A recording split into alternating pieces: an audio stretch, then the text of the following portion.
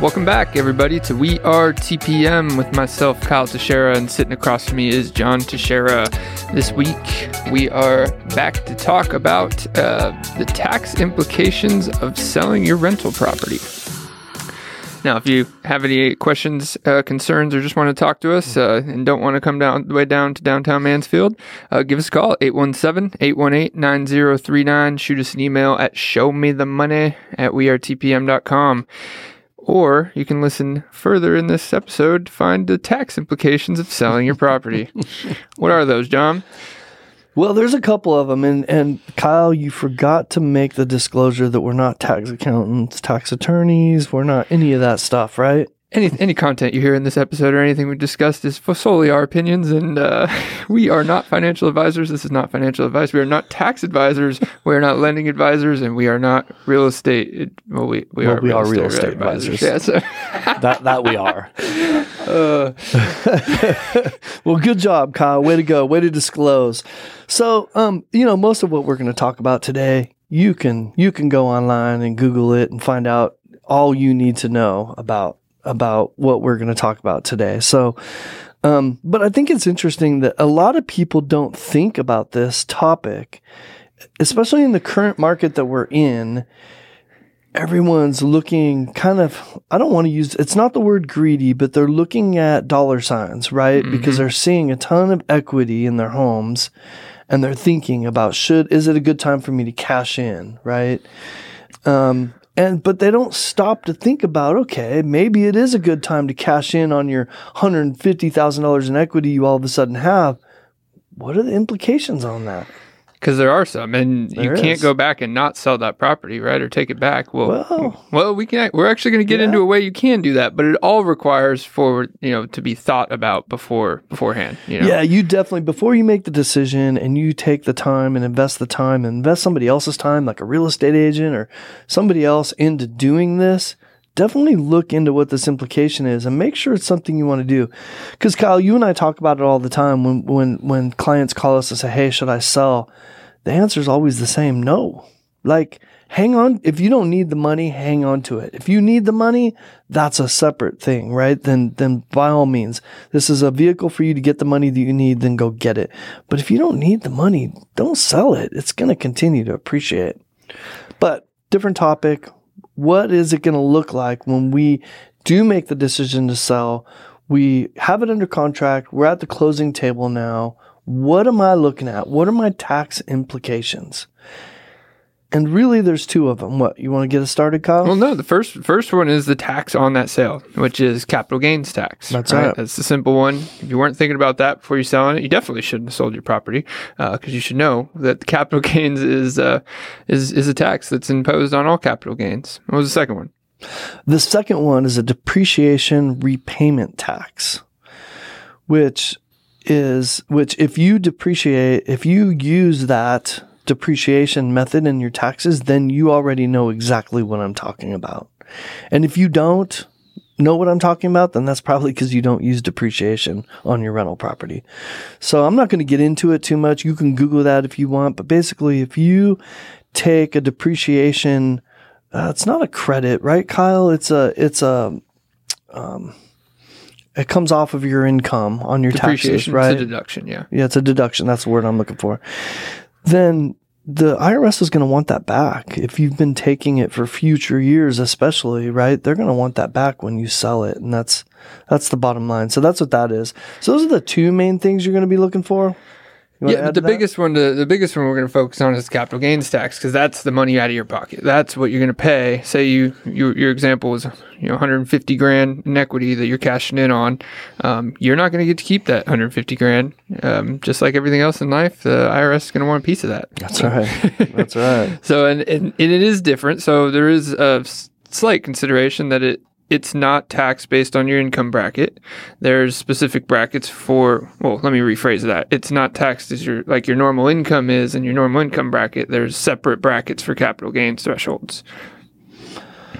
There is, and if you want to go through that with you, let's also point out there's also two different types of capital gains. So there's short-term capital gains and there's long-term capital gains. Short-term capital gains is those people that are flipping homes, right? If we buy a home, fix it up and sell it within a year, that's considered a short-term capital gain. And there's not much you can do about that. That's pretty much set in stone at 24%. You should count that into you should count that 24% capital gains into your calculations when figuring out what your net profit is going to be.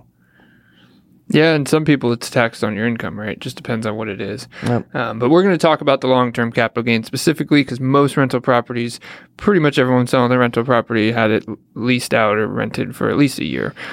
So they pretty much always come under the long-term capital gains category. Well, hey, before you get into these three different levels, let's define what we mean by capital gains, right? Okay. Because so that is the difference between what you purchased it for, however many years ago, and what you're selling it for today, right? Really is that simple. You bought it for $100,000. You selling it for $250,000. You're cashing in that $150 in equity. The $150 is your capital gains. It's actually the net after fees and everything. What you get in your pocket at closing. That's right. And that's the rates we're about to talk about that you're going to share with us right now is based on that amount, not the total sales price. Yeah. So I mean, it starts off at zero. Actually, if you make less than $40,400 as an individual or $80,800 as a married couple, you pay zero on those capital gains. So. Hey, we should point out that these are 2021 numbers. Yes, they are. They change every single year based on inflation. And we know what inflation. I was going to say they did change this year, but yeah, this is just a baseline for the example. So, and then 15% is the next threshold. So, if you're not, it really goes based on the median, very close to the median income average. So 15 is 40 to 445,000. So, and if you're married, it's, up to 500,000. And then it goes up to 20% after, that threshold of 445,000. If you're married, it's only 500,000. So it doesn't actually give you that 20%. It's pretty much over $500,000. You're paying 20% in capital gains. And most people are going to fall in that 15% capital gains range. I mean, that's where majority of our population, the people that are investing and have rental properties are going to fall in that range, right? So using that example, we brought a little example of if we've got somebody with taxable income between that 80 and 496, right? That's where we are, and 15%, right? So we got a married couple, taxable income right in the middle at 280, right? And they've got a $100,000 rental property. They're basically paying $15,000, right? If they've got a $200,000 rental property, they're paying $30,000 in capital gains. Are they doing that at the closing table, Kyle? No, they're not. So it's kind of like when you work as a 1099 employee, right? Where you're going to get a 1099 and the IRS is going to get a 1099 of how much you walked away with. So, and you're going to be expected to have that money when tax season comes around or tax. So one of the questions title companies ask you when you're closing at the table is, have you lived in this home for 2 of the last 5 years? And we're going to get into that as our third way to reduce these or eliminate these taxes. But they ask that question for one reason only. They want to know whether they need to report this to the IRS or not. Mm-hmm. They have a legal obligation to report, if you answer a certain way, to report it directly to the IRS, just like you just said. Yes, and to be clear, we're not telling you how to answer these questions. We are specifying you should always be honest with people, shouldn't you? Isn't that what I taught you, Kyle? I mean, come on. Well, what's the first way? You just tease people with the third way. What's the first way? All right. Well, the first way is actually kind of interesting. I've never employed it, so and I would say if you need to know more about it, you definitely want to look into it. But it's a way to offset your gains with your losses, and it's called tax loss harvesting. And Kyle, I think you know more about this even than I do, but apparently you can use other investments, whether it's real estate and even stock losses, to offset your gain in what you're currently closing on. Yeah, so I mean it's called tax loss harvesting. In reality, you're trying to reduce your tax obligation. So say you bought, we're talking about real estate here. So you have $100,000 from a rental property you sold that you're going to owe a capital gains on. You could have a stock portfolio that say you have stocks that you've held in there for 5 to 10 years or whatever it may be. And say there's a bunch of them that are down, or it doesn't even need to be stocks, other investments, whatever it is. So you have unrealized losses somewhere else. You can go intentionally realize those losses, like selling stocks at a loss. You can go intentionally do that to offset your gains that you already realized that year, because you're taxed based on your capital gains on a realized basis. And what that means is unrealized could be the value of something you own went down or up, but you haven't sold it. You're just hanging on to it. As that value fluctuates, you're not taxed on it constantly, obviously, until you realize it. And you do that by selling it. So collectively, all your investments across portfolios and different asset classes, that's what tax loss harvesting is if, say, one asset class you own made a whole bunch and you want to offset it with one that lost a whole bunch, you would sell those losses so that you can reduce your tax bill. I think, again, I'm not a tax accountant, but I think it's losses that are realized in the same year. Yes. Right? Yes, correct. I should have specified that tax. Right. Yeah. So I'm selling it this year in 2022. I also, a month ago, just sold some stock from XYZ Corporation, and I lost my butt on it. I can take that loss, right, and put it against. So I lost $20,000. I'm gaining $100,000. So on my tax return at the end of the year, when I have to report my $100,000 capital gain, I can offset it with my $20,000 loss that I had. And whether it was before or after, I don't think it matters. I believe it's just in that calendar year. Yeah, it's just in the calendar tax year. And then before you go take that advice and do it, make sure you know the tax implications of realizing or harvesting that other asset class. Because like for stocks, for example, there's time periods that you couldn't rebuy what you sold. So, don't take that advice without researching those asset classes too. But that's really what it is. And the flip side of that is there's also thresholds and limits to losses. So sometimes tax loss harvesting is to not lose money without it being a tax benefit. So say that there's a certain tax class or asset class, like stocks you personally own.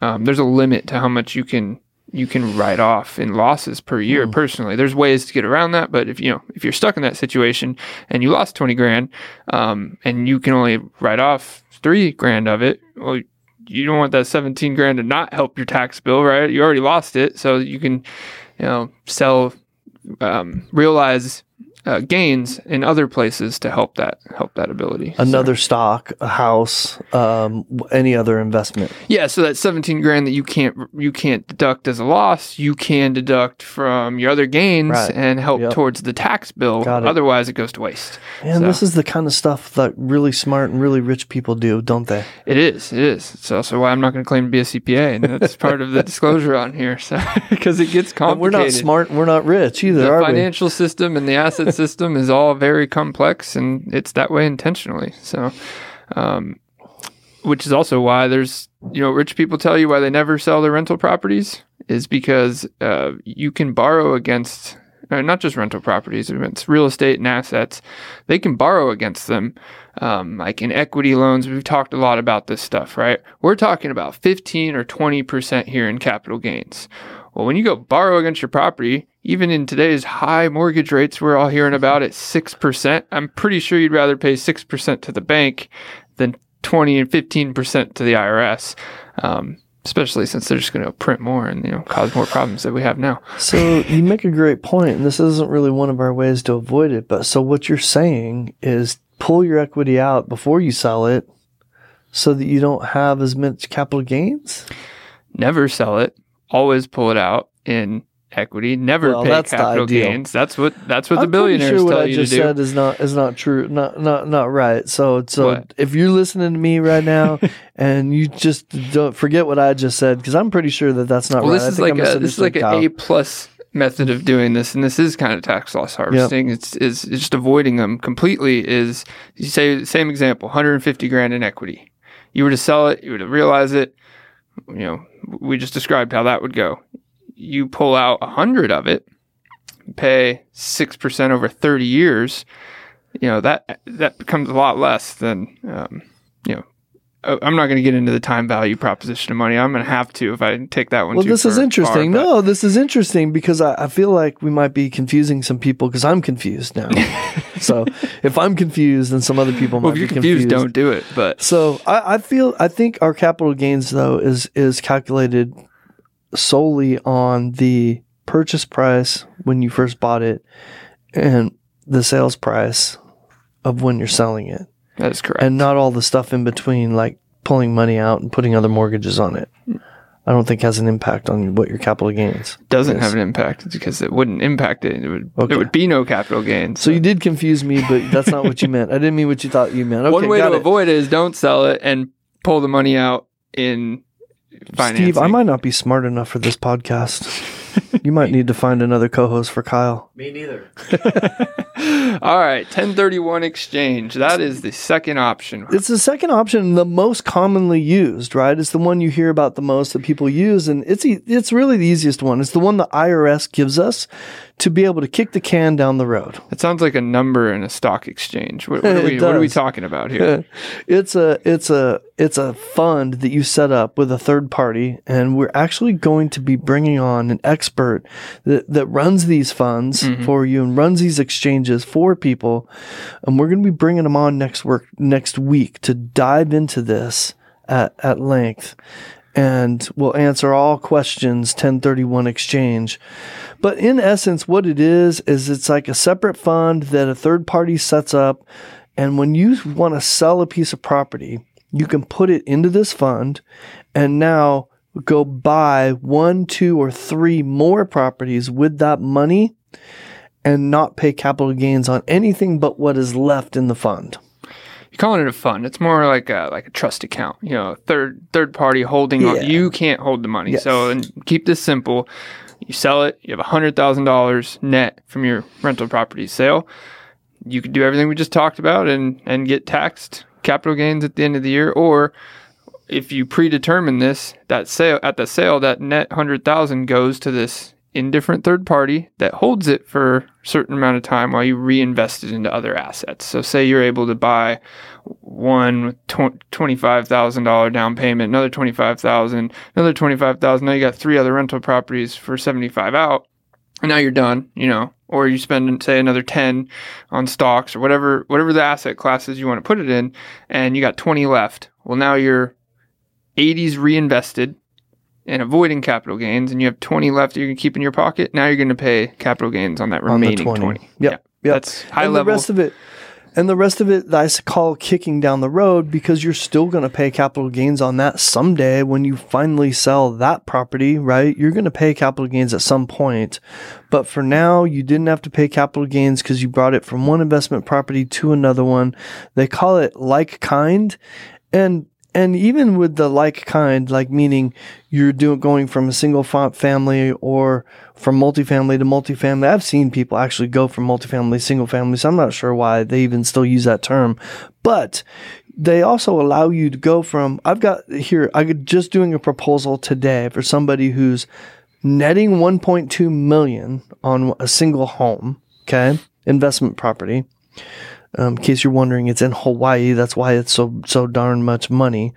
And they're looking at buying 1, 2, or 3 properties, and I had to put together a proposal for what that looks like to do that because they're using the 1031 exchange 3 property rule. We'll get into all of that way deeper next week, but in general, you nailed it, Kyle. You can take your funds from one property to another one. Don't have to worry about paying those capital gains on it. Except for, like you said, whatever's left, whatever you don't spend.